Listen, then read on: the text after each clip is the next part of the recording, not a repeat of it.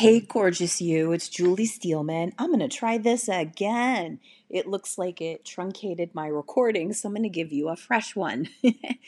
So, what if you stopped and considered the idea that you are an economy? Okay, so let's unpack this for a minute. So, it doesn't matter what the dollar amount is, it matters that when we are fully funded and resourced, that we have personal sovereignty. And in our quest for financial security, income stability, and financial freedom, we need personal sovereignty in order to get those things and to be on that path, right? There's a quote by Beyonce that I love, which I'm going to paraphrase. She said something along the lines that because men are in charge of the money, they get to decide and determine what's valuable, what's feminine, and what's sexy. It's ridiculous. That's what she said. And why we need to come into our own power financially, because we want to define what's valuable, we want to define what's sexy, and we want to define what's feminine. Now, this isn't a conversation about being against men, because I have really cool, supportive, divine, masculine men that are balanced in their feminine in my life, right? But this is about the systems and the structures and the narratives that are always trying to keep us disempowered when it comes to money, in shame when it comes to money, right? And so I want to talk about this a little bit is when you're an economy, when you're resourced, that means that you can take care of your own well-being, you can take care of your family's well-being. It takes the burden off of a system to take care of you, but you give from the overflow. So you're more available to your clients. I'm sure you've all heard that. But you can also mobilize resources and money when disaster strikes, right? We've seen a lot of that recently. And that you hire people, you give jobs, your money supports other people's livelihoods, right?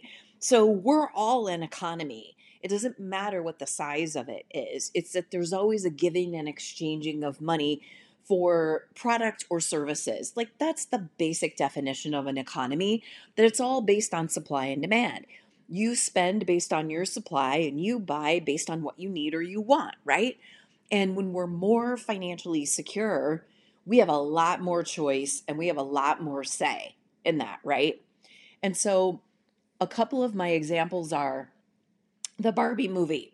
Like brilliantly done. If you haven't seen it yet, run or buy it or watch it at home. It should be in home video by now because it really shows the impact of these outdated thinking and systems on the feminine.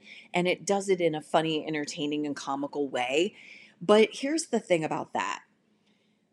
This movie was directed by the first single, meaning solo, female director, not as a team, solo female director grossing over $1 billion in box office sales.